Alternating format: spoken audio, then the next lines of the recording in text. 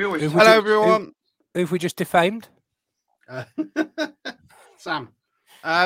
Does he live on Humberston Avenue? Not anymore. There's thousands of people. There's thousands of people live on Humberston Avenue these days. It's far from exclusive. Oh, has it got a brass plaque? Is it? It's just bloody. There's millions of houses down there now. I've told you a million times about exaggerating, mate. I got loads of. Sorry, mate. Yeah. We'll put it this way: Humberston School's going to need an upper tier soon. Hang on, really? Is this a full-time thing now, Bruce? This angle. Ooh. I'm on my phone now, mate, because the PC used to be shit. Didn't it? You'd start the pod, I'd hear the first few minutes, and you'd actually finished. Yeah, then it was done. Thank you, everyone, for joining us on a rearranged day. By the way, I'm at the England game tomorrow, so and we have nothing better to do on a Saturday night. Well, what is there to do on a Saturday night? TV shit. I'm a dad. You're a dad. Bruce is a dad. What are we doing? There's nothing. I'm home alone, mate. You're watching Home Alone, or you? I'm slightly worried. I am. Claire's at work. Maisie's at that age now. She's at the roller disco, due back any time. What's the roller disco? If a dad's at home on his own, we're interrupting some quality time with himself. No, I'm all yours tonight. That's what's the roller disco? Because when I was a kid, it was the aqua disco. You have to go down to Maggie's leisure centre. Well, it's like the aqua disco. Sorry, the aqua disco. Oh, it's the aqua disco. Sorry, it's the aqua disco with roller skates, but not in the water. Is it in the swimming pool though? It's in the sports hall. Which sports hall? Clifftop Pleasure. Oh, okay. The aqua disco was all right. Yeah, it all gets a bit. There's lots of young kids and there's lots of testosterone and the female version of testosterone flying around. It can be a bit lively, I believe, but you've got to let them out into the open and expose them to these things, haven't you, to prepare them for. Don't use the word like young kids for later life and shopping in Asda. Shopping in Asda. I used to love shop. Do you know what? It used to be a main source of income for me when I used to work in town, and I used to have to. My dad used to drop us off because he used to go to Pettit's, and he used to start at like 5:30, something like that, and then he would leave me. So I'd go to Mackie D's, and I wouldn't start work till like 8:30. And so then I'd walk to Asda, and it was just as they'd brought in these automated checkouts, and so all the people that came in that were pissed would forget their change, especially the notes. So I used to get like £5-10 notes at least once a week from Asda from just someone forgetting to bring it out. So cheers very much. Thanks very much, everyone. You paid for my notes out. Now you live in Leafy, Surrey. Yeah, well, it's how I afforded the deposit on the house. So Grimsby made you the man that you are today. Oh, absolutely. Literally. Morning, Andrew. How are you? Yeah, do you know what? Oh, I wish I was Andrew. I've got a couple in the fridge. I should have brought one, shouldn't I? Sorry. Is it Magners anymore? Does Magners still exist, or is it something else? No, it still exists, yeah. Either that or the ones I've got are massively out of date, but I don't think that's true. I got a message today from someone on Facebook that's added me that listens to the pod, and he listens from somewhere really extreme. I'm just trying to find it now. I might need to put my glasses on, sadly. Where is it? It messaged me this morning. Branzome estate. Branzome. They'll be grateful to get any sort of coverage next year. What does that mean? Where is it? You two keep talking, and I'll come back to you in a minute. What did that mean about the Branzome? Oh, that's Hull, isn't it? Sorry, I was thinking Scunny. Sorry, that was shit. Oh, sorry, yeah. Are you thinking about Bromsgrove when they play them next year? Is that where your mind's gone? Banbury, mate. They're off to Banbury next year. They need to, but Banbury are somehow in the conference. They're in the Conference North. Well, that's near Oxford. Gloucester, weren't they? That's near Oxford, isn't it? Yeah, it's near me. Same with Gloucester as well. Gloucester in. That's just unlucky, isn't it?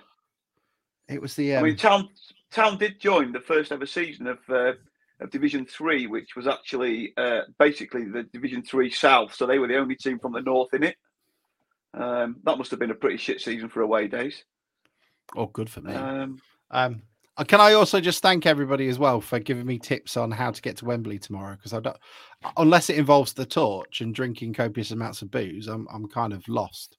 But I should have really not asked on the podcast because it's just park at Stanmore. So thanks, guys. But I do live in Surrey, so then I'm driving all the way around to the other side of London. I found it. The message was from David McLeod of the clan McLeod. For anybody that is a bit old like me, then. Always look forward to from Stornoway. Where's Stornoway? It's up north. It's in the Orkneys, isn't it? I know, that's quality, isn't it? So hi, David. Thanks for listening and watching, or however you're taking the pod. It's in the Orkneys, Outer Hebrides. That's good effort, isn't it? That is. I mean, Tealby can feel quite remote, but that's nothing in comparison to Stornoway. That was it. So how are you both anyway? You living the dream, mate. It feels you. I don't mind admitting that when you put your message on about doing the pod tonight, that I suggested that maybe we could have a week off, and you two both poo-pooed it and said we've just been in the quarterfinal. But I've been to Mansfield since then, and I've watched us draw at home again. It feels like Brighton feels weeks ago, and it was only last Sunday, not even a week ago yet. It's mental. Well, do you know what? I got prompted by the Brighton Albion Raw podcast to ask if we were doing anything on it. I was like, I don't really want to. We lost 5-0. Like, you're all right, fellas. You're all right. Yeah, I'm sure you do want to reminisce, but I'm all right. And do you know what? The further we'll do something proper on it at some point. I'm sure we'll do an FA Cup thing. But the more that I'm thinking about it, the more I'm thinking it's like the first half was fine, but then the second half we let it get away from ourselves a little bit, and it wasn't. You know, Bruce, you were worried about it being a Chelsea 7-1. It wasn't that, but it wasn't far off. Does that make sense? Yeah, they when you get that sort of scoreline, they missed quite a few opportunities as well, didn't they? Oh yeah, Matoma missed an absolute golden one in front of us, didn't he? But I think you probably need that. I said coming out that I'd have been absolutely delighted. I said ages before 3 or 4. I'll take that now. And we're going into stoppage time, or the last minute it was 4, and they didn't need that little bit of good fortune with the deflection off Waterfall. I know it was his own mistake that led to it with a tired. I would call it a run out of defence, but it wasn't even that, was it? But yeah, they didn't need that little bit. Stormed out of defence, Bruce. They didn't need that little bit of luck for the 5th, did they? And Crocombe went down like. Well, I'm not even going to comment on stages. That. It was very slow, put it that way. And whether his cramp was kicking in by that point, I don't know. Oh, I don't know. I pressed it. This looks a bit posh. Right. I'll take. Okay, before we do the podcast proper, let's have a little bit of a game to cheer us up. So I have currently got up the 2022-2023 league table for National League North. We're going to do a quick round robin, and the last one to name some teams. The most humiliating, the better, please. Could I just say before we do anything, is it not unfair to play any game that involves football related trivia with Bruce? I'm sure it'll be all right. He's forgotten how to tie his shoelaces because he remembers that in 1986 an offside was given. It wasn't offside though. That's it wasn't offside. In a Sunday league game. He just knows that information. Crack on. Right, go on, Mike. I'm not that good. What do you want to know?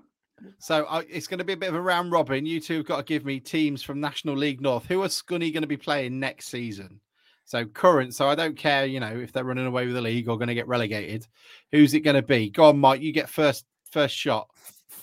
Filed. I just filed. Yes. Filed. Flied. That's in Scotland. What about you, Bruce? It's worth remembering. Filed 5 points clear at the top. Boston United. Yes, absolutely. Mike, any more? Hereford. Yes, 16th. Alfreton. Yes, 10th. One of our favourite away days. Banbury, yes, you remember that one rightly. You're going quite well at this. Any more? Go on then, Bruce. I think you're going to win this one because I think Mike's going to. I don't think I am. I have just had a look at the table, to be fair, and I still can't remember any of them. Bradford Park Avenue, bottom of the table, looking like they're struggling. They're not bottom of the table. They're second bottom. Oh, sorry. But, the way their form's going, they will be bottom quite soon. Yes, Bradford Park Avenue. Gloucester. Gloucester. I think they got relegated. No, they didn't. 8th in the league. Because you said them a minute ago. That's the only reason. I'm in trouble now. Paul Groves managed them. Who's that lot in? I'm really struggling now, and it's probably because I'm not even thinking that hard. What's your favourite bottle of mineral water? Oh, Buxton, is it? Yeah, Buxton. What about you, Mike? Mike? That's a cheat, isn't it? Mike, what about you? To even it up. Peterborough Sports. Peterborough Sports, yeah, they're their current manager. Go on, Bruce. I don't need help. Peterborough Sports are in the Conference North. Yeah. That's mental. They're above Boston. Yeah, who's that team? Farsley Celtic. Farsley Celtic. Yes, 20th. Yes. Do I not get like a mineral water hint that you had to give Bruce? Yeah, when you start struggling, I'm going to give you a hint. Mate, I'm struggling with the first answer, to be fair. Russell Slade and Max Wright's former teams. Oh, Scarborough. There you go. Hour and 20 minutes on bus. Go on, Bruce, coming in your ears. Oh, Charlie. I like your clues. This is good. That's a bit too south, maybe. Mike, the only team that plays in 2 countries at the same time. Oh. Bruce has got it. Plays in 2 bloody countries? Yep. Yeah. I think you have to have a corner at some point. Kings Lynn. Well, it's not. Yeah, but fine. I know it's not Kings Lynn, but Maisie, how was the roller disco? Maisie, Alex wants to talk to you quick. Oh, she's gone all shy, mate. How was the roller disco? At the moment, the way that Magners is like. You got anyone break their nose? Did anyone get? Oh, wait, sorry. Did anyone get injured this week? It's like an interview with Paul Hurst. Oh, somebody gets a twisted ankle every week, mate. It's too much beer, too many apple sours. Will they make it in time for Saturday? We haven't even started the podcast yet. Right. Was that right with Kings Lynn, by the way? Kings Lynn, you are right. Yes, obviously they got relegated. Chester, yes. Mike, James Acaster's favourite team. Kidderminster. No, but Kidderminster is the team. Yes. Yeah. Oh, it's James O'Brien's favourite team. Are Darlington in there now? Yes. Oh, Jesus Christ. Oh, this is going quite well, Mike. I'm very impressed with all of both of you. Oh, right. I need a clue, mate. I need a clue that's not the other 2 clues you've given me. Blythe. Yes, I was going to go. This is Sparta. Blythe Spartans. Yep. Coming up against him on Tuesday night, Bruce. This is North. Who's that bloody team from Yorkshire that we drew with away from home in the conference? Simon Hodson is saying he's really liking the product placement. I mean, docs are going to be really annoyed at this podcast. I'm going to have a phone call from Will by the end of it. Oh, who was that team in bloody Yorkshire? Justin saying the table's reflecting. It's not the table, it's the comments. I'm struggling. There you go, look. My mind's going. I've had too many pints of Madry in the bar. It's the Mariners Trust's fault. Oh my God, I win this. One with a weird name. Sorry? There's one with a weird name. Aren't they all weird? Scunthorpe. No, not yet.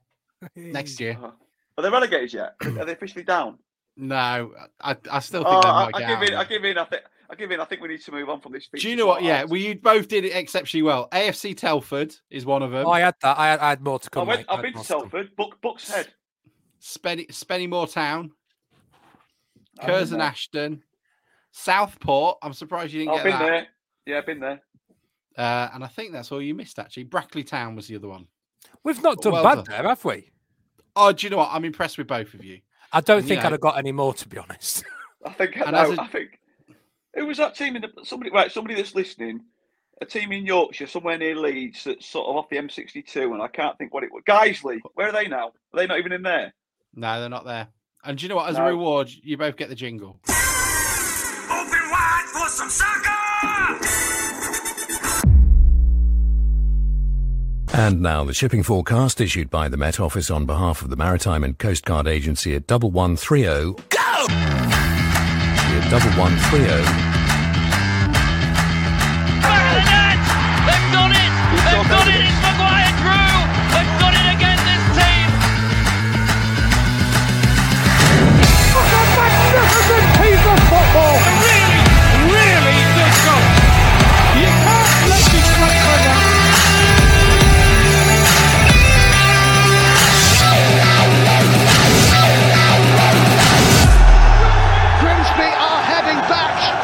the Football League.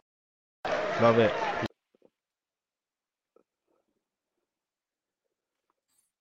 "15 minutes in and we start."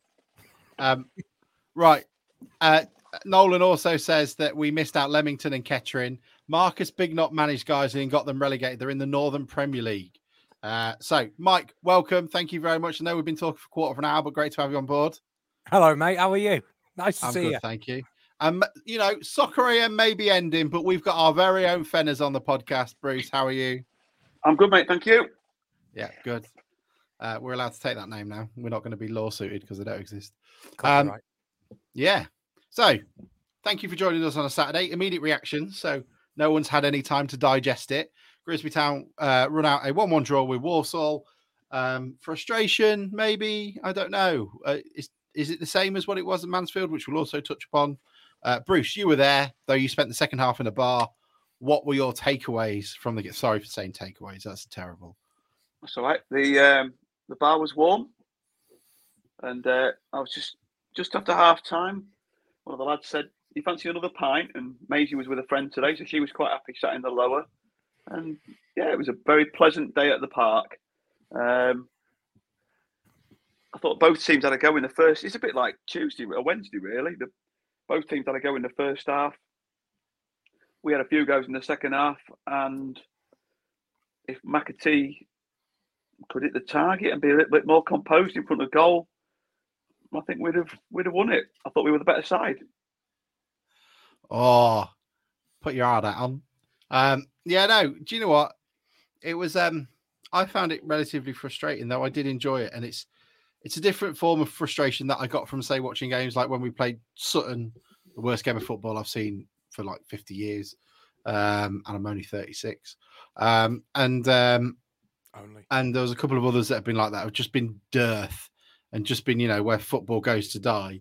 The frustration came today was where I think we had a chance at taking it, and this is, just, do we want to talk about it? But it's the same old adage with Hurst. If it was just a little bit braver and a little bit, more adventurous, then maybe we could have come away with 3 points. But I thought for dominating, I didn't think we were that impressive. I thought our passing was pretty wayward. I thought some of the decision making we made was pretty poor.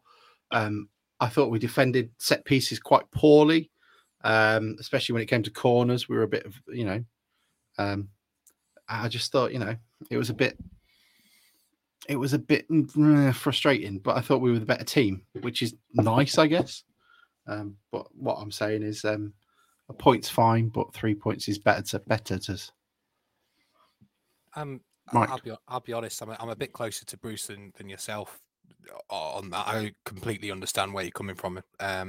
For me, it was a more enjoyable game to watch than I've seen for quite a while. I think if you think back to the games you've been speaking about, Sutton and Colchester and things like that, there were big teams that played a certain way and we just couldn't change that. And I think we did well other than winning the game, which is what you have to do. You have to win these games. But I have seen over the last couple of weeks, at least, definite progression in how we're playing. We're not the finished article by any means, and we need to turn these draws into wins at home. But if you go back to December, January, February, when we're talking about some of the home performances, we're definitely not having 22 shots on goal. Now, I know 22 shots on goal and 1 goal is not good enough, but it's a definite move in the right direction. And, we're in and around the place where we haven't finished for 16 years or so, with a couple of games in hand. We've had a really good FA Cup run. We need to change these draws into wins at home, but I honestly don't think we're too far away with a window in having a team that can push on and challenge. And as I say, just over the last few weeks, we've definitely seen a change in how the team are playing and they're creating more. So we've gone from being a team that can't create chances to a team that now can't convert them. So logically, hopefully the next step is we start converting those. So I'm a lot happier. I get that the fans at home need to start seeing results because it's a long old slog to go to Blundell Park every week and see a loss, a draw and a win, but hopefully that will come. Because if you look at the table, we're 3 or 4 wins away from being in and around the playoffs. And I think next season, that's not a massive hurdle to overcome in a second year. Plus the fact we've been playing 59 games this season, that might be worth a couple of wins. So I don't think there's much needed to progress next season. Turning those draws into wins is the thing. So step in the right direction, a long way to go, but I'm certainly happy with what I'm watching when we're playing at home. I think the last 2 games have been against teams that have had a bit of a go. And I also think that Hurst has played a more attacking front 3. I think we look a different team for having Taylor available again. I think all the doubters, if we don't sign Taylor next season, if we're going to play this way, then I think we need to make sure we've got a Taylor-like player that we can play off, because I think he makes a huge difference to the team. I think we need to get Lloyd signed up. I like George Lloyd, his quality. He's just got a knack of getting his body around huge players and getting the other side of them. He sort of slides around them. I don't know how he does it really, but I just hope that, I don't know whether this attacking thing that we're doing, a little bit more attacking, is down to the fact that Hursty thinks we're safe. So would it be the same next season until we were safe, or is he going to go for a more attacking, attacking outlook that's going to? Is there something to be said that he hasn't had those players available to him, so this is now when he can play them? So yeah, maybe. Yeah. Sorry, mate. Sorry. Yeah, maybe. I will say George Lloyd is a very good example for, it doesn't matter what level of ability you've got. If you put yourself about and bloody try hard, it instantly makes you a better player. I've seen players with maybe more ability than him not be as effectual as him. I just love the way he runs around, gets hold of the ball, turns the ball over in places where we're not expecting to get it. And that means you're in their final third in transition. You get a chance to score. So, I'd love to see him here next season. I think with regards how we're playing, I would be surprised to see us setting up like this next year. I think he plays 2 in the middle of the park, which when you're playing 2, he hasn't got the room for somebody who's better on the ball and not maybe as good defensively like Hunt. If you put a Hunt in there, I don't think we're as defensively solid as we need to be. So I wouldn't be surprised if he went to a 3 in midfield next season. But this is definitely a little bit of an experiment, and those 3 up front look good. Can I don't want to be the harbinger of doom, and I just want to, maybe I'm using it as a therapy session. There was an interview Paul Hurst did back against Colchester when we beat them. And I think it was Scott actually of this parish who asked him, how are you enjoying the 5 substitutes? And he goes, I wish I had more. Why would he want more when he doesn't use the 5 available to him? Now, he made a comment in the post-match interview that he was worried about the size and the physicality of the Walsall players. But I thought there were players that were almost like for like that could come on and change it a little bit this afternoon. And are we just going over old ground? And I mean a manual for Afete, because I thought Afete was given the space of the keys to Blundell Park today. He had so much space. He could have been on, the nature reserve or on the Hale Sandfort and still been as close to Walsall player. I thought Emmanuel would have taken more of an opportunity than Afete did. I thought Afete didn't have a very good game today in comparison to, say, how he played at Brighton or Mansfield. And Clifton in for maybe Morris, who looked to be flagging. And then maybe Orsi on for McAtee, who, Bruce, I think you alluded to it a little bit, was just didn't have his range finder on today. And then maybe even Glennon for Amos just to mix it up. I don't think that would have necessarily taken any of the physicality out of the team. Is there a reason? Is there a reason why he didn't make those substitutions, or am I just, it's Paul Hurst, get used to it. This is what he does. I think we've spoken about this a lot, and sometimes the criticism is valid, but I don't think it's as valid as it is made out to be. And I think we had a chat, or I was definitely chatting to somebody on social media today about the fact that we've seen him change teams when we're in the ascendancy, and it sort of just kills it off. So now I might have been seeing a different game from other people, but I thought in the last 25 minutes that we were sort of on top with a chance of nicking it. Gary Cross seemed to think the same. He said he might have made a sub, but he wouldn't now in the 70th minute. And there is an argument that if those players out there have up to the pace of the game, are not dominating, but they're definitely on top and with a chance of nicking it, there's a case for what are you changing it for? If it's legs in the middle of the park, then that's fine. But if it's for anything else, then surely you just stick with the guys that are creating the chances and hope it pays off. Now, Personally, I would have played Emmanuel instead of Affetti anyway. I think that's a valid change. I think because Affetti seemed to have an awful lot of room on that right-hand side and didn't use it well enough. So that would have been something I'd have looked at. But other than that, I don't really see much that would have changed us, really. Would you start disregarding the players a little bit that aren't here next season? I mean, you're talking about Affetti, who Hurst has already said maybe Affetti, not Affetti. Yeah, sorry, you're talking about Affetti. He is here next season. You're talking about Emmanuel, who Hurst has said he doesn't think will be, and maybe he's made that quite clear already. Do you start sort of, McAtee's done really well for us, but he's not going to be here next year. Do we still consider him an essential player, or do we sort of start using our players that are going to be here next year? Having said that, we've only got Orsi up front under contract, so there aren't too many of them. But I think to some extent, yes, Bruce. But then you don't want to do that too much, because then you're probably playing a team that doesn't, probably doesn't stand as good a chance as winning a game as the squad in general. So then you start, if you lose 4, 5, or 6, at the end of the season, instantly that changes the outlook on the season, because you've lost all those games. So I think it needs to be something in the back of his mind, but isn't something that I think should drive selection, at least now, maybe the last week or two. But I think he has to put the team out he thinks is going to win. So Stephen McDay makes a point. Stephen, you're a forward player, so you know this more than I do, but I'm going to question something on this. He says, for me, he's resting players and not bringing them on knowing they will start on Tuesday. Valid point. But with my very limited knowledge, I would have thought to minimise injuries, to minimise fatigue, would it not be better to share the load during games rather than, say, flogging? Who was it that went down in the first half for legitimate cramp?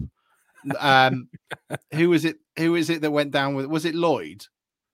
And I know Bryn Morris was struggling at a part halfway through. Surely sharing the load and bringing a player on for 20 minutes so that the other players are not flogging their guts out for 95 minutes and potentially risking muscle injuries and other such things. Would that not help that situation? Because ultimately then you are helping and you've got 5 substitutions available to you. And if you want to give players a rest, then you do what you did today with, I think, Holohan and who else didn't make the squad today? And actually give them a legitimate rest and say, lads, just don't even bother coming in, stay at home, put your feet up. I do think as well, we're not entirely sure if anything carrying Knox. I know Clifton a couple of weeks ago, they said had a calf issue. So maybe he's on the bench, but he doesn't want to risk him unless he has to. So maybe that's something to consider as well. Players like Green that have had a long time out. I'm no expert, but sometimes it's better pushing them through a wall to gain the extra fitness sometimes. But I'm sort of guessing, really. I've got to put on record. I found today reminded me a little bit of when we lost to Southend last season, where I was actually genuinely frustrated with Hurst's lack of changes. It doesn't happen that often, actually, given that people do complain about his lack of substitutions, but I think there is sometimes an element of a lack of tactical nous to make that decision immediately in a game, not over the long term. And I think we do.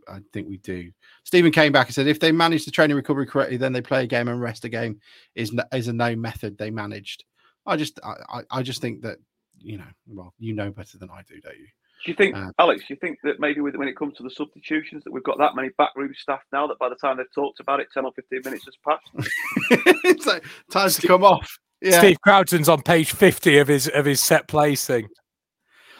Richard, do you know what you've commented on something that I noticed as well? Hurst was a little bit prickly with JT today when he was asked about why players are being rested, and I understand that he's probably got a method in his madness in terms of how he resting players. But I thought he came across as a bit prickly. Just go, because I would have just said, look, I'm managing. You know how many games we've got.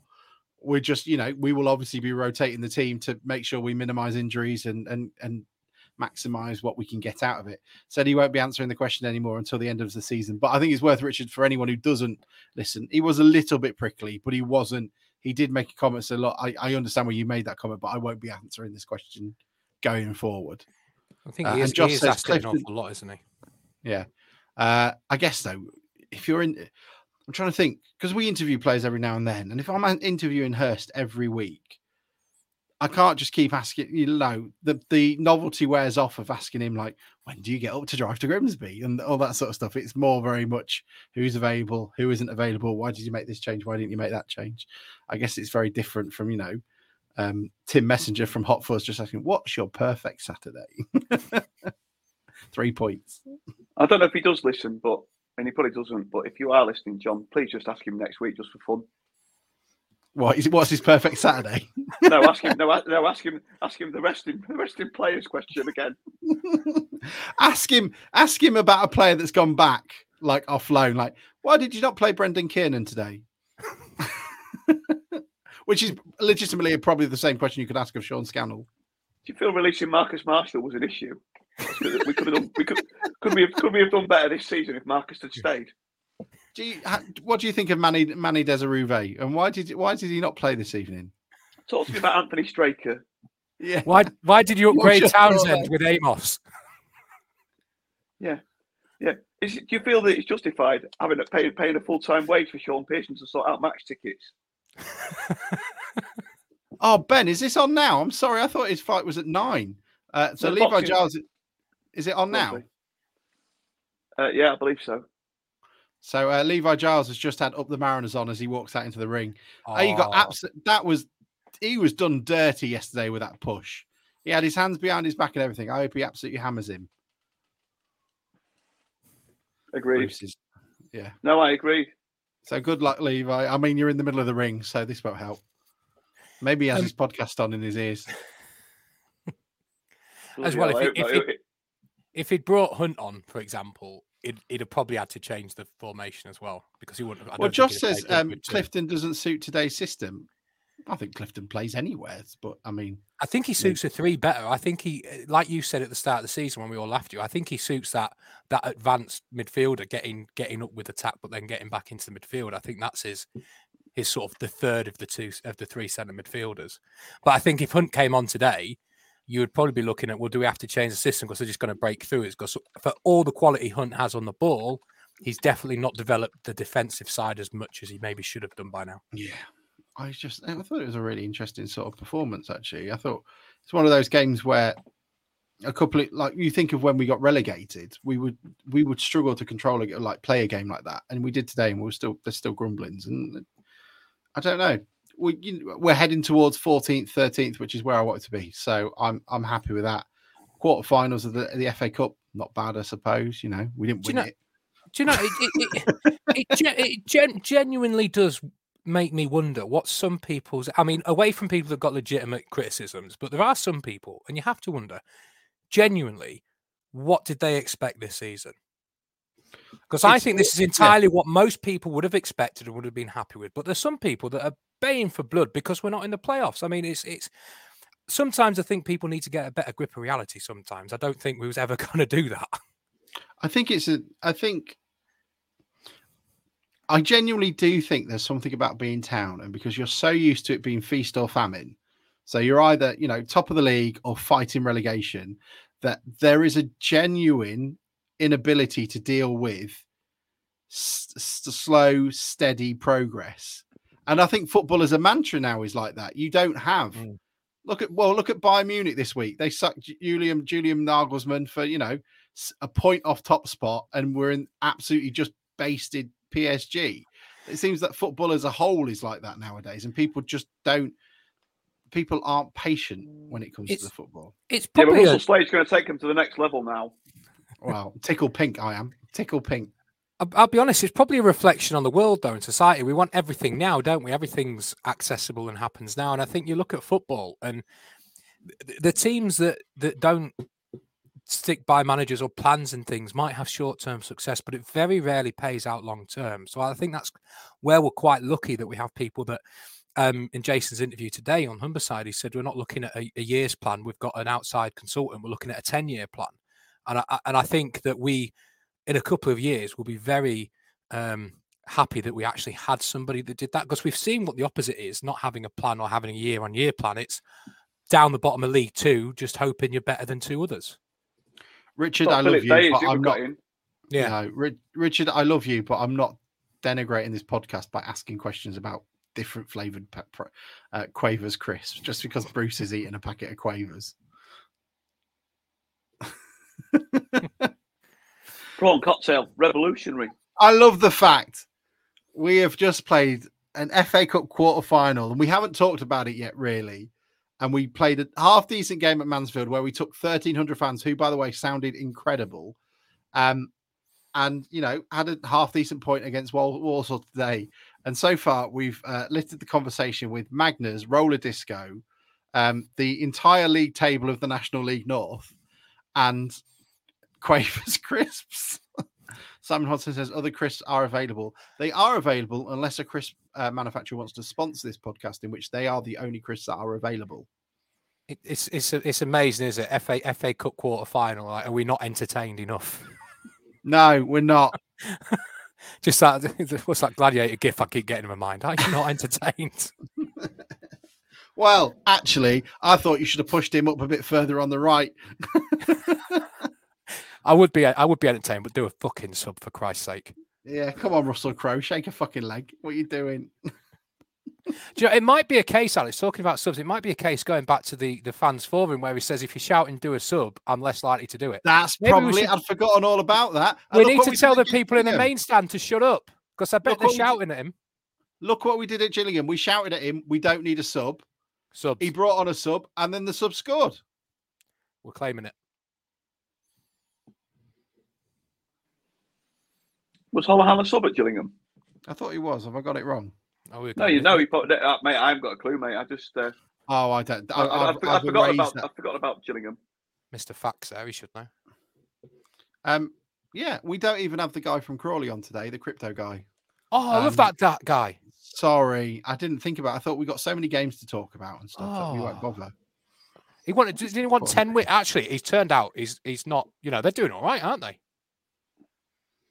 Don't say stuff. Have we done much? How much of my agenda have we worked through? The apology you've still got to do. What's the apology for? Go on. Hang on. I think I should say we'll come back for the second half of this because we've got to play a message out.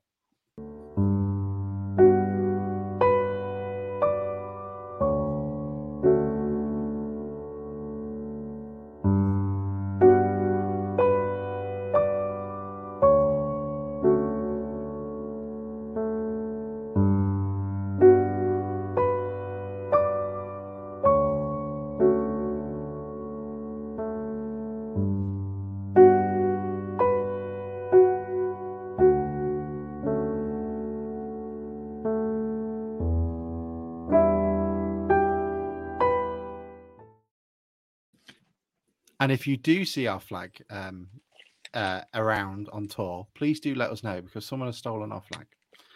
Right, Bruce has got an apology. Bruce, what are you apologising for? Hang on. I feel really bad about this. Why? What you done? I've thought all week about whether I should bring it up or not. But on last week's podcast, I made out like I was a really big Town fan and said that I'd been to every game in the FA Cup run.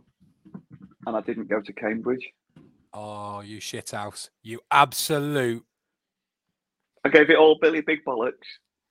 You what a big Town fan I am. You tried to make us all look like melts, and there you are. And I didn't go to Cambridge. I don't know. For that, I wholeheartedly apologise for that lie, and I accept any consequences that come with my actions. Thank you. I don't know about consequences, mate. I don't think we can move past this. It's a big deal. Breaking news: Bruce apologises live on the podcast for being an absolute shithouse and a liar. He has misled the pod. I'm deeply troubled.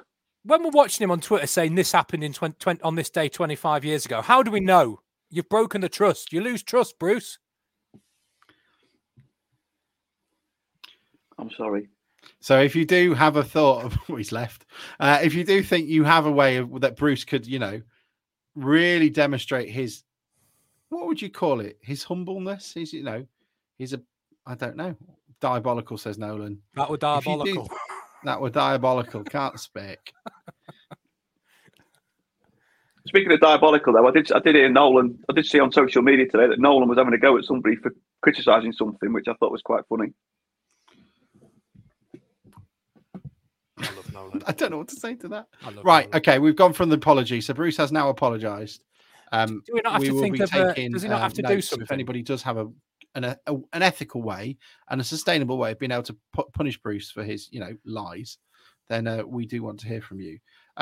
Bruce put a little agenda together. I don't know why. The next bit on it was Scunthorpe on Humberside, which I assume is a legitimate piece of discussion because.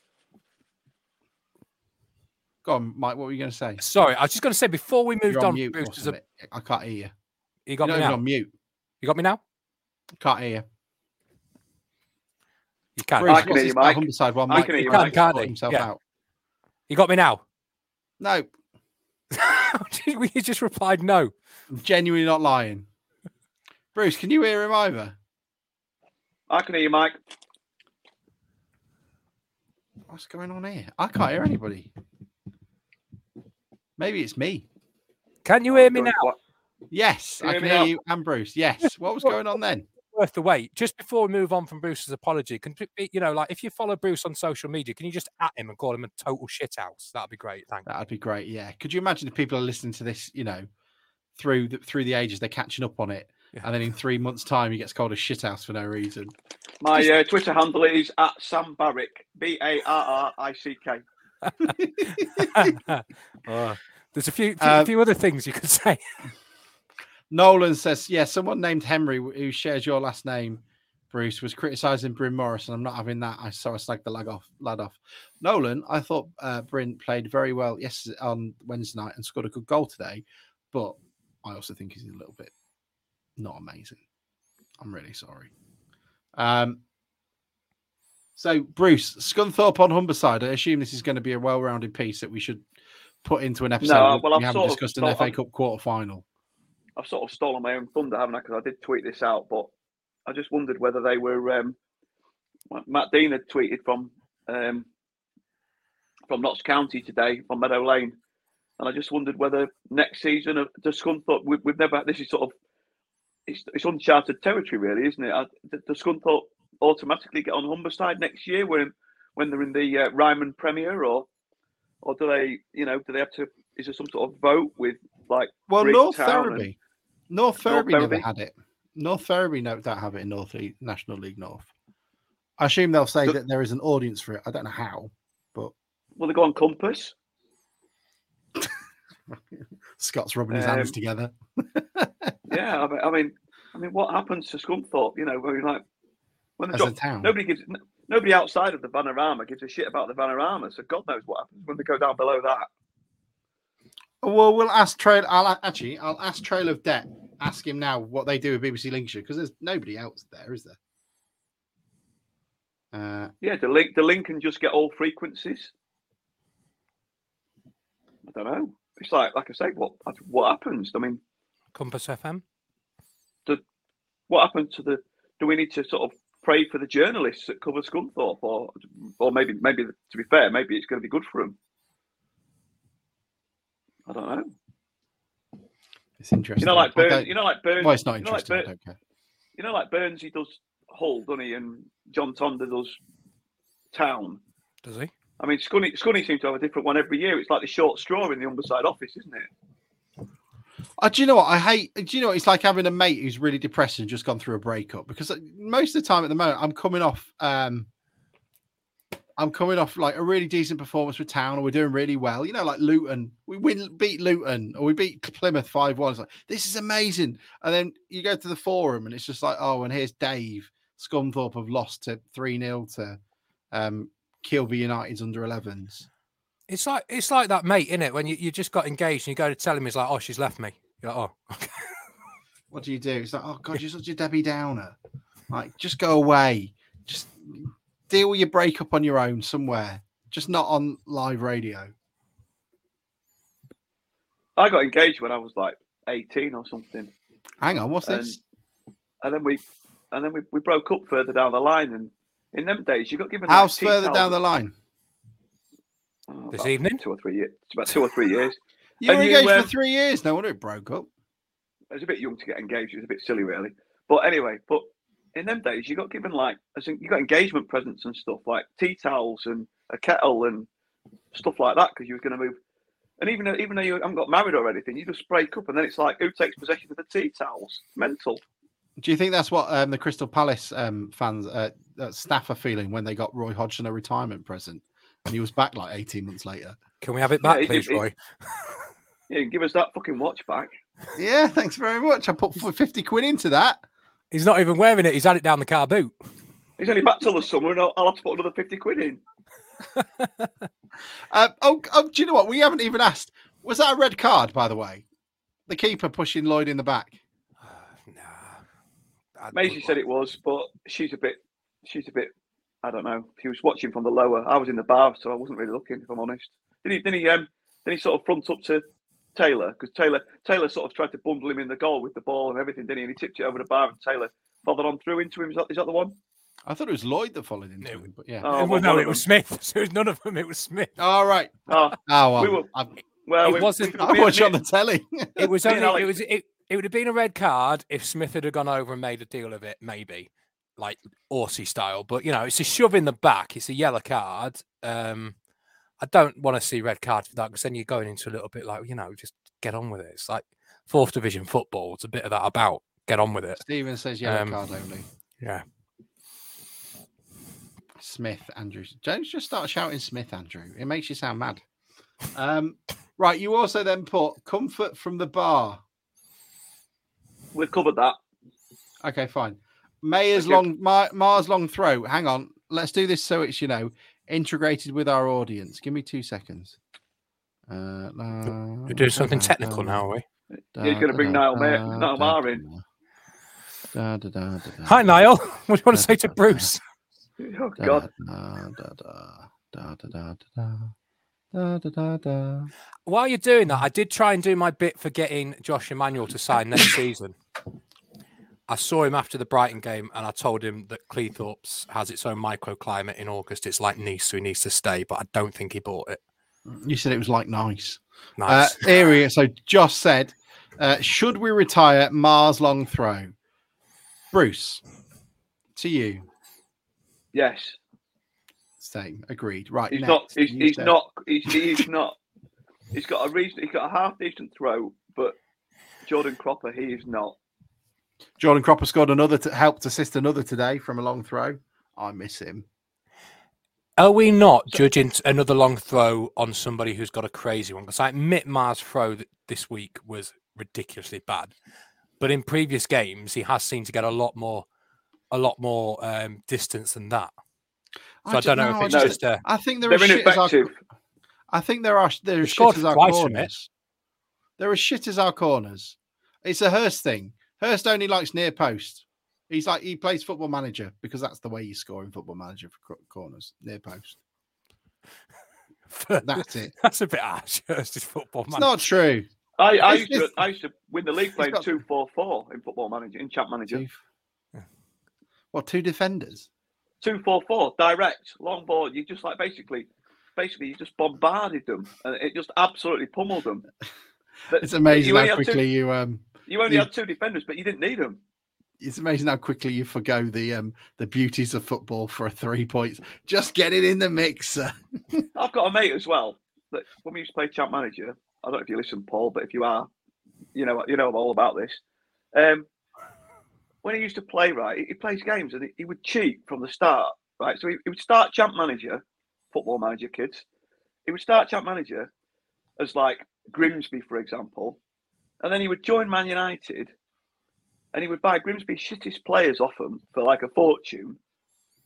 And then he would basically sell Man United's players, the ones that would agree to go to Grimsby for a bargain basement price. And then he'd retire the second Paul manager at Man United, and Grimsby would have like a massive pile of money and loads of decent players. We've all got frustrated and done that on time to time. Do you want to know how sad I am? So Charlie started to get into FIFA. My lad, he's 9, and he's got an obsession with. He doesn't stick with a career. He changes clubs every time, and he'll start with like $1 billion, and he'll buy like Haaland and Mbappe and Jude Bellingham, and he'll have like this incredible team. He'll create his own club, but he'll usually leave about 300 million left. And every time, knowing full well that that he will only play like 3 or 4 games in it, I always sell buy Harry Clifton for 100 million, knowing that at least in that timeline, that Grimsby Town has 100 million that it can use. I'm so sad. Yeah, and there's somebody in that virtual timeline that's expecting that we're now going to go out and spend that on one player or something. Well, do you know what? This podcast today is working beautiful today. So, this was your idea for today's Mike. We're like 10 minutes or so wonder left. why I mentioned it. I know. So, interview today. Jason Stockwood did one with Humberside, well worth a listen to, and was speaking about the FA Cup money and trying to ice. I would like to think he has seen the error of his ways, as we've discussed on this podcast, and gone, actually, if I say we're going to put all of that money, which people can kind of work out how much we get, 1.2, 1.3 million. If I say we're putting all of that into the playing budget next year, guess how much every player is going to be that I want to buy? 1.3 million. I'm kind of hoping it's that, but he did allude to the fact that that's not necessarily the case. The main stand is going to need apparently £300,000 worth of work done to it to just keep it going, like the old fishy rumour that the main stand was going to be condemned at any moment from a fire safety certificate, and that a lot of the other money has gone elsewhere as well to, I don't know, training jet skis as we asked for and stuff like that. So, Mike, take it away from that. Have I done a good job explaining it? Well, I mean, I just forwarded you and said maybe worth talking about, not giving it much thought. But, there's definitely been a narrative change. The narrative has changed from what he's been saying publicly. Before, it was very much this will all be pumped into the playing budget. And then very much as we've progressed, it's sort of gone backwards from that. So I think you're right. He's seen maybe that's not a good thing to advertise. And also, for whatever we've made, you've got to take out all the expenses, and you've also got to take out the fact we probably budgeted a couple of rounds anyway. So the realised gains are probably not as much as we think. But he's quite right in the fact we've lost £1 million last year. We're probably going to lose £1 million this year. It makes us break even. Now, obviously, there is going to be more money in the budget because they're not spending it on the loss, so they can put some more money in elsewhere. But it's interesting you mentioned about the main stand, because £350,000 is an awful lot of money. And do we think that for that sort of money, we should be knocking it down and investing in a new stand? Because the best part of £500,000 going into fixing what must be electrics and things, isn't it better not just to knock it down and build something from the Osmond to the Pony? Because I can't imagine you're spending a huge amount of money putting something up like that. So I don't know, do we actually have to spend 350 grand, or is this another way to say, oh, we haven't got as much money as you think we've got? Because I think he's definitely changed to making that argument, realising that people are going to see that we've made money. I think Bruce is doing some research, so I'm just going to steal his chance to check. I don't think What? 350,000, Mike, would even get you the bloody main stand demolished these days. I think you've been a little bit. I think that. Well, I was just trying to have a look to see how much the new Wrexham stand was going to cost, which is obviously, I know, bells and whistles. I am thinking more along the lines of what Salford did, and I know they built one of their stands for about 800,000. Can I just say as well, one thing I'm going to disagree with? Yeah, well, one thing better than the main stand. And I bet it's shit, and it holds 5 people, and it's still empty. Can I also say, though, I want to disagree with Jason where he said it's a beautiful stand. The main stand's shit. I don't like it. Yeah. I don't care about it. I have no affiliation to it. I don't particularly like Blundell Park. I think it's a bit naff. But I know, I'm sorry, critical or what? I mean, it's home, but it's a home in Tiverton Street. So you're not content with telling other people from other clubs where they live shit. You're now telling us where we live shit. Yeah, absolutely. I just don't like Blundell Park. It's cold.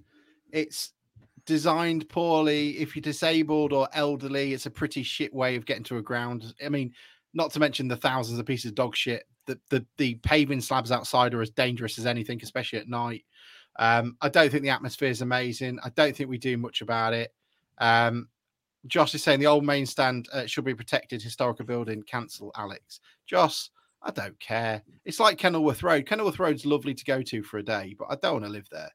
And I just don't think we get much out of Blundell Park. It's quite small. It's quite tight. We don't make much money from it. And I think if you're going to stay at a ground like that, which they've made clear that they want to, and that's fine, But you're going to have these things come out of the woodwork, which by the sounds of it is the problem. Bruce, now I've cancelled myself and I'm going to get more daggers than usual. What have you got to say? I'm just going to stand massively back from that and not associate myself with any of that. Well, what I'll say then is this. I don't think we use Blundell Park as well as we could do. Look, if it was like today was annoying, why were our fans in that tiny little bit of a corner, which, by the way, looked packed in the Osmond stand, and we weren't given the larger bit, and Walsall fans weren't stuck in there? We need to be using as much of the seats available to sell them. So if I'm a family of 5, I can, get somewhere. But Mike, I'm with you. I think if the main stand needs nearly over $250,000 spent on it, then they need to look at potentially knocking it down. How many more years do we need to pump £300,000 into it? It's only a couple of years, and then you get into the cost of a stand. Yep. Absolutely. If it's going to be an ongoing issue, then why spend £350,000 now, and then in 2 years' time decide, right, we're not spending any more money on it? Why not? And just it's not like now? And it's not like any of the other stands are brand new that won't need this sort of upkeep at some point in the near future. The Findus is what, 50 years old now, or getting on that way. Osmond is what, late 30s. Bruce, you'll probably know this better than I will. Pontoon 61, I think it was upgraded, and then it's had a bit of love in 95. 1995, yeah. So I mean, none of these are going to be, it's not like buying a new car, is it? You're going to be taking it in and having to get a bit done to it every now and then. I just don't know. I mean, I think Brighton taught me though that there's a limited number of sites in the town if we were to move. Now they're obviously not looking at moving. I do not want to stand at a train station for an hour in either direction to get out of the ground. So if it's not viable at the moment for us to move from Blundell Park, then I am more than happy for us to stay at Blundell Park. Do I think it needs developing? Yes. Is car parking an issue? I've been at Blundell Park when we've had 8,000 or 9,000. I don't think parking's any worse than it is now when we have 6. I don't think it matters once a fortnight if the streets are a bit busy. If you can't get parked within half a mile, then you walk a mile. It's not the end of the world. I don't think that would put people off coming. Agreed. So I don't think. I just think do Blundell Park up. I don't want to see the main stand go, but if we're going to stay, it's going to have to go. But we do. But the first thing we can do, to be fair, before we do all that, is bring that corner round, in my opinion, from the pontoon round to the main stand. Yeah, get rid of that police box thing. Get rid of that police box. There's nothing in that corner apart from a couple of ice cream vans and a St John's ambulance. Yeah, agreed. And you can put that anywhere. Sorry, that space is just empty. We could. You could. Yeah. Sorry. No, it's all right. And I mean the other corner. To be fair, with a little bit of reorganisation, the opposite corner, the constitutional corner, you've got the fan zone, but that's still a massive area. The fan zone could be redesigned. Those containers could be moved. Ultimately, what's more important, that we get more people in the ground, or that the trust has room to have a bar, and there's more, they could still do that underneath the stand if it was extended. So like you say, you could bring the Osmond round. Maybe if you did that, then you could find some way of sort of splitting the Osmond probably halfway. So the away fans would go in the corner, but the corner would be a little bit bigger than it is now, towards the middle of the goal. And then we would have the rest of the goal round to somewhere near the lower. Right. So this is, I think I've talked about it before, but this is what Blundell Park looks like to me. So take away the police box, stick a new stand in there like Chesterfield. That takes you to about 3,500 on that side. So it increases it by about 1,000, and then fill in the corners, which give you another 500 people. Fill in the corner with the cage, and you put the away fans in that corner. So where it gets, slanted up until the end of the family stand. So they've got that corner there, and you can contract it and make it as big and as small as you need it to. So it doesn't really affect anybody. You then make the Osmond stand standing, whatever you call it now. I don't say standing. I don't care if it increases the attendance. It's about creating the atmosphere in the park, in the ground. And then you make that a home end, and you say, look, if you want to make a racket, if you want to make a noise, that's the stand you go in. They will be standing and tough if you don't want it like that way. The pontoon then becomes a family stand, especially that corner where they sing at the moment. And then you take the police box and you put it in the corner in the box that is currently in the Findus looking over the pontoon. And you put that in there, and then you fill around the edges. You then buy the 2 houses that are next to behind the bar, but behind the Findus, which allows you then to extend that one day if you want to, when they come up for sale. And then you also take the fan zone, you get rid of the parking, and you make the fan zone where the Findus is, and you cut that off, and you make that a massive fan zone. Executives can be parked at Cheapside or somewhere else, the new training ground, and bust in. The same with disabled people, and that's what I would do. If you're going to stay at Blundell Park, that's what you do. And I think you can get to about 13,000 at Blundell Park. I think that all that sounds great, and I would agree that that's the ideal thing. It costs a fucking fortune. Yeah, but what I think they're a lot closer to realizing and knowing we need a new ground than they want to say publicly. I don't think what they say and what they think are completely the same thing, and I think they've learned the lesson from 20 years of having the Fenty Dome in the pipeline. You know, you don't need that, and people constantly asking about it. I think they'll probably be planning, and this 10-year plan they're doing, this 10-year review, I'm sure a new stadium will fall into there. So they probably don't want to spend that sort of money. But if they wanted to stay at Blundell Park long term, so I'm talking a decade or two, then maybe they could do that. Just linking back into Brighton, what I did like, and maybe this is something we could look at, it'd be a bit difficult. I like their players. But what they did do is, you know, we didn't get the train until an hour and a half after the game had finished, because the bars were open. You could get a pint and have a walk around the stadium, just hang around. So we went back to the players' entrance and just sat alone and watched the bus. But you could still buy a couple of beers an hour and a half after the game had ended, which I quite liked. They retained a lot of people. Instead of them going off to the local pubs, they stayed in the Brighton sort of surrounding area and made some money for the club. Now, obviously, you don't want the problems with the connection of the train and the park and ride, but it's something that could be looked at to try and retain money after a match day. You know, if people are going out for a few beers after a match on Saturday, why not buy 3 or 4 pints in the ground instead of down at Blundell Park Hotel or wherever? You can stay in the lower bar till about 5:30 normally. They're still serve right through the second half, right through the first half, to be fair. Bruce doesn't go out to his seat anymore. And you can watch it. Well, I'm thinking as this season peters into mid-table obscurity, which I'm not. You fall into lower Findus obscurity into the. Yeah, I'm just sort of like, it was really comfy in the bar today. There was probably about 40 or 50 people in there. You know, like he's probably bought I don't know, 2 pints each. So they probably sold another sort of 60, 70 pints during the second half. Everyone's a winner for what I can make out. But so the bar does stay open after the game. I don't know about the around the ground, and you probably wouldn't want to stand freezing your knackers off outside the back of the pontoon in the open air. But the lower bar does stay open for a little bit. But then they do chase you out after about 25 minutes, half an hour. I mean, it's definitely, I think, something that he's looking at next season. I think we chatted very briefly with Jason about it last week, didn't we? That we need to have a look at how we create a bit of an atmosphere at Blundell Park, because I've never known it so dead. I mean, I'm not there, but just listening, you know, I've never known it so quiet. And I think we've said before, it's about the amount of season tickets and they're all dotted around. But I think we need to do something, or the club need to do something to try and make that a little bit more of an atmosphere and an environment that are good for home players and not good for away players. Because when we go away, it's rocking. I mean, you saw that at Brighton, and it's absolutely rocking. You come to Blundell Park, you've got all those fans, but they're all sat in different stands, you know, with families. So I think a little bit of forethought, and only the club can do that, at trying to do something. And it's not about making singing sections and all this. It's about trying to get a group of people together, like the pontoon, in the middle of the pontoon. That's where you go. Don't expect, you know, to not be stood up. I think the atmosphere at Blundell Park has been shit since I've been there. Since, you know, before I started watching Town 93, 94. So the last 2 years of terracing. And I think I think I've said it before, but to me, a terrace is organic. So if you've had one too many beers and you have a ticket for the pontoon and it was terracing, you weren't up for like being in the mosh pit behind the goal. You'd go stand in a corner. You can't do that when you've got a seat. And not unlike the housing crisis nowadays, people who have bought a pontoon seat in the 90s who are now 50, 60 do not want to move.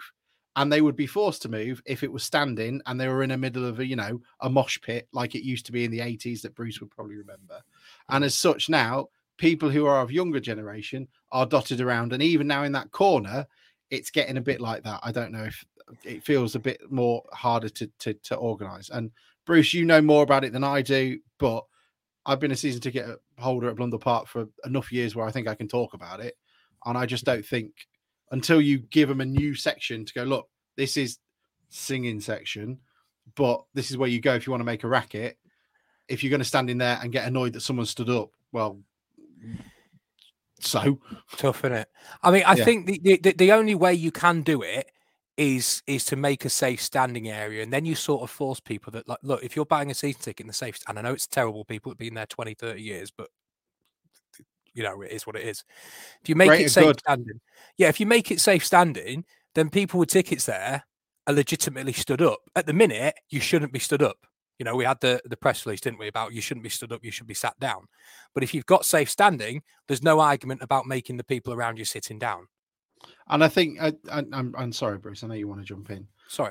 I think the club want to advertise and are quite happy to promote the incredible atmosphere at Brighton, the incredible atmosphere at Mansfield and at Southampton. The reason they're like that is because people are up for it. But also, if you want to do that and you want to promote what fans are doing and singing and shouting, you're going to have to give them that space to do it. You can't just stick them in a corner like you've forgotten about them, like an island of lost toys. And do it that way. Tacklebury, you say buy the 6 houses behind Blundell Park, rotate them. It's actually 20 houses. I've done the math on it because I thought that's a good idea. You're going to buy 20 houses and 7 ton of dog shit. And 7 ton of dog shit. Bruce, what were you going to say before I interrupted? Because I'm massively passionate on this one that is not useful. No, I agree. I think I said to Jason in passing last week, didn't I? It wasn't the time to discuss it, but I think the club do need to. I agree with you too. I think the club do need to do something to. I think they need to talk to the Mariners Trust as a representative of the fans, and between them come up with some sort of plan to have it so that people. It was just this summer was unprecedented. And the loudest part of the ground this season has been that Osman corner because it is what you say. It's organic.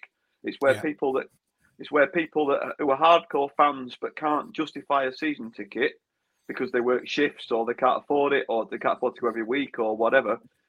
But that's where they all sit, and that's together and that's loud.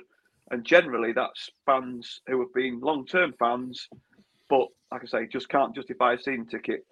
Most of your other casual fans are now season ticket holders.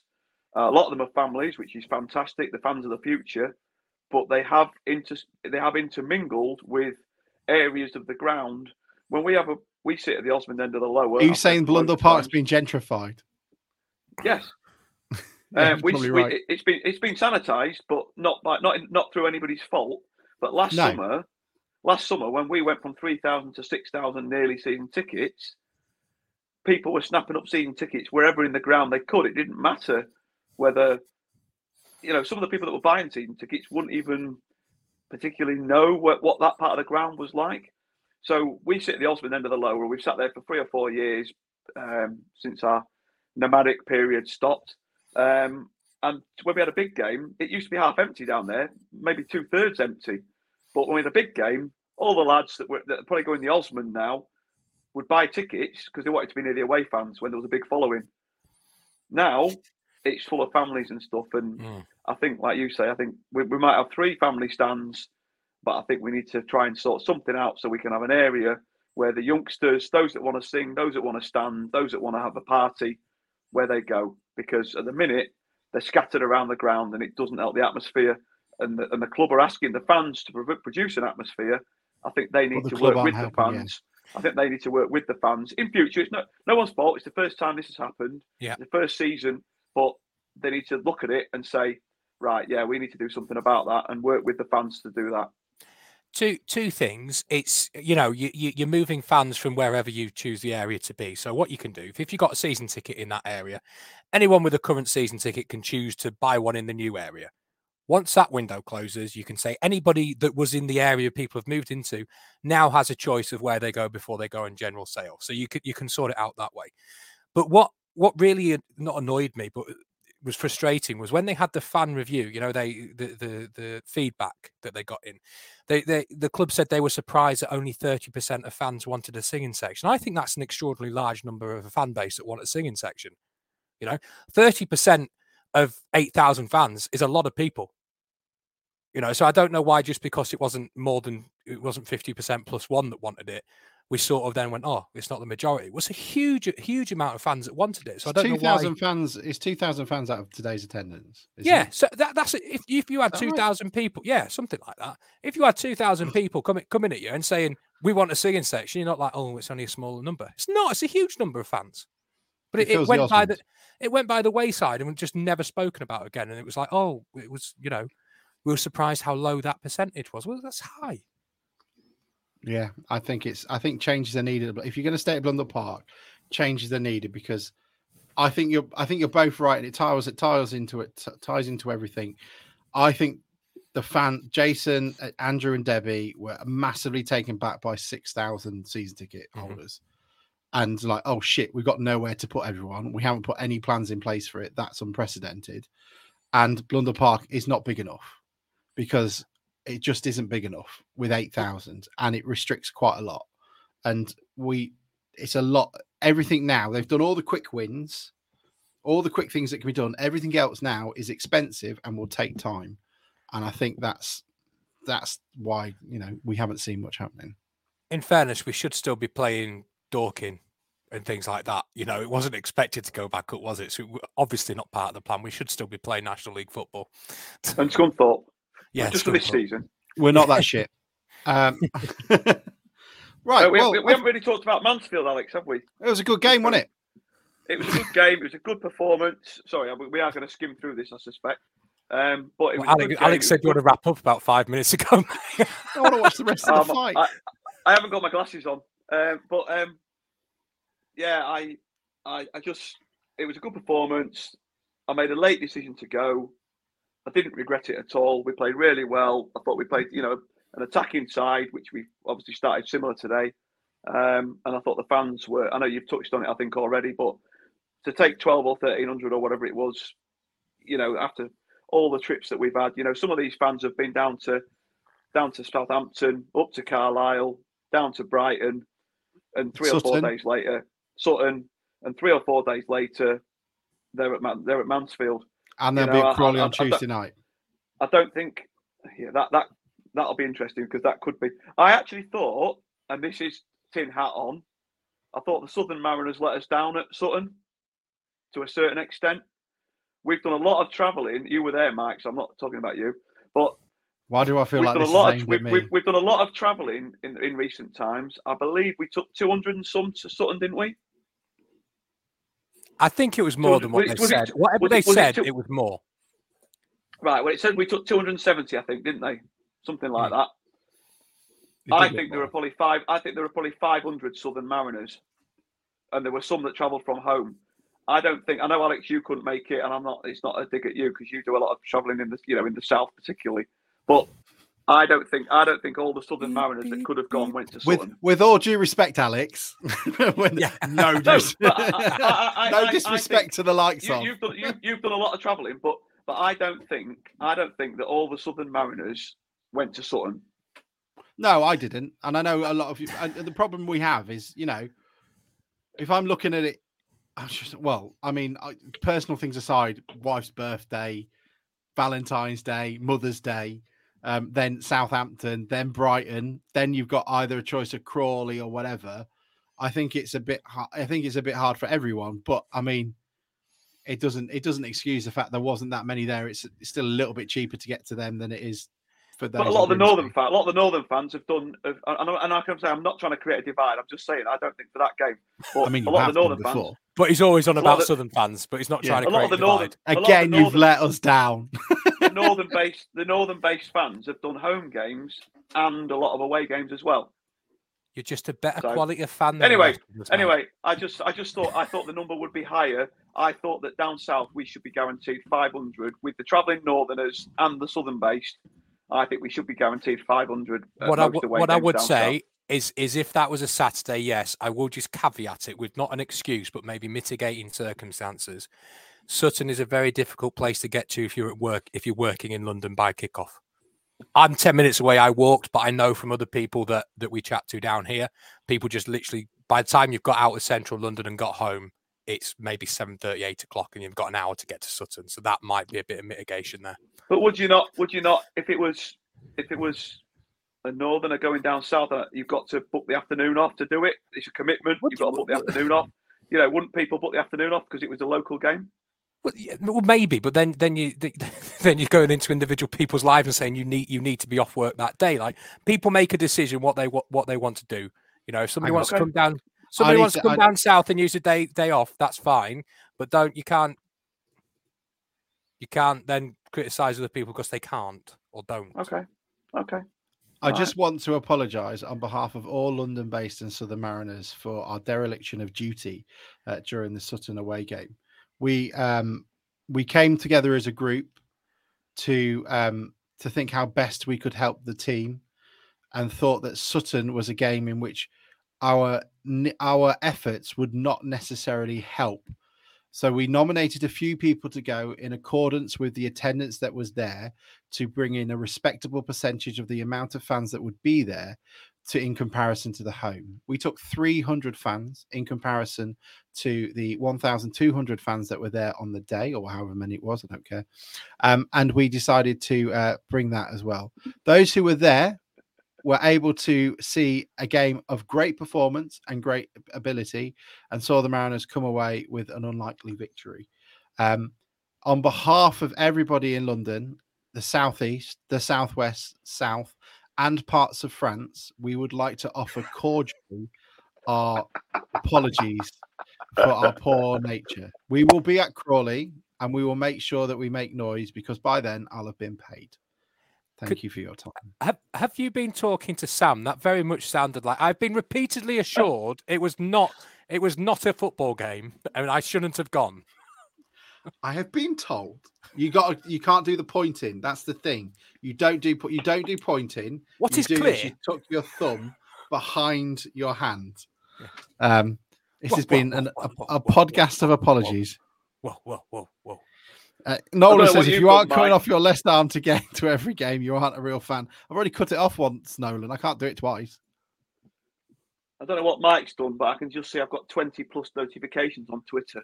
I just called you a shithouse on Twitter. Yeah, you told everyone else to call me a shithouse, didn't you? Yeah. I'll tell you something. That ULEZ zone is now an anti-Bruce zone. You can't go past it. I haven't read it now. I haven't read it. For you, sir, it's 50 quid to come into London, which isn't fucking far off what it is now. I'd have died of paying 20 quid to get into London. Andrew Niles is saying this is turning into a 4 Yorkshireman sketch. That'll be the lucky bastard. There's only 3 of us though. And I'm not from Yorkshire. Fucking hell. This is because we're tight. Well, this again, the Southern Mariners letting you down. Where's Sam? He can't do it Saturday, can he? He's too busy for the hobnobbing in London. He's doing what? He's doing what? He's nobbing hob. Hobnobbing. It's when you dip. It's when you dip your. You're hobbing a knob. Let's kick Bruce off. Alex, apologise again. It's when you dip your biscuit in a cup of tea in it. We need to do. I now need to do a video thing, like another jingle for apologies, so we can all start doing apologies. So I listened during the Fenty years, and you never apologised this much, and there were so many more chances you had to apologise for.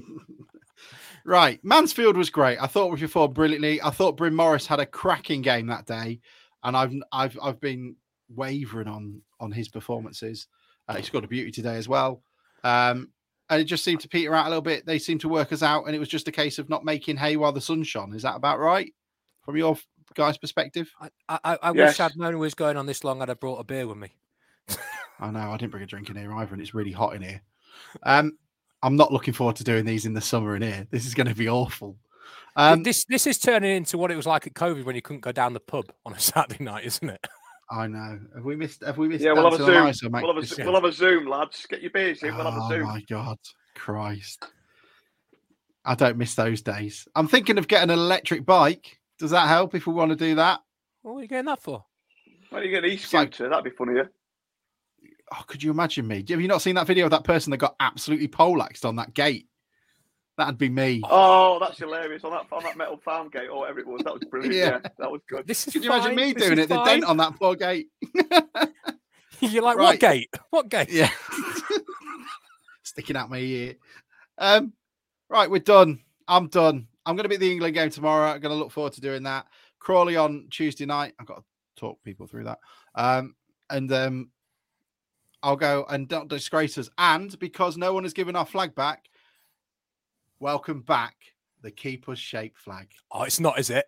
Is it going to Wembley? Yeah. Oh, it is, yes. Could you imagine if I took it to Wembley? Southgate out. Yeah. Lose 5-0. Right, Alex, just do me one thing, right? One thing, right? Or two things when you go to an England home game. I took Maisie last year when we did the double header for England and Aldershot last year. Why were England playing Aldershot? Wembley, we did a double header. And Wembley, do not put your light on your phone. It is not a pop concert. All right? Don't let your lad, no matter, even if he's 9, do not let him do that. And do not let him take a begging banner for a shirt, because that winds me up something rotten. He's in the top tier. It'll be a fucking good throw. That doesn't stop them, mate. When I went, it was a cross between a charity night and a pop concert. I tell you, it's like a Rod Stewart concert. This pod now, isn't it? It's like Luton away. Yeah. Done. Great stuff. Done. Any AOB? Brighton? No, we'll do that another time.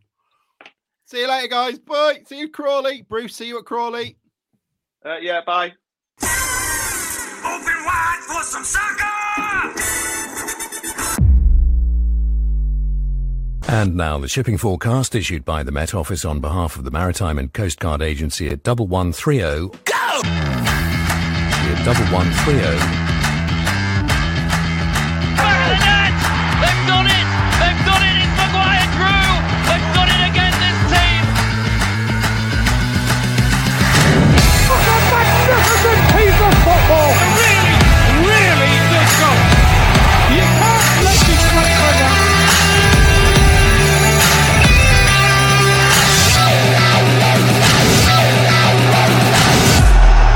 Grimsby are heading back to the Football League. Love it.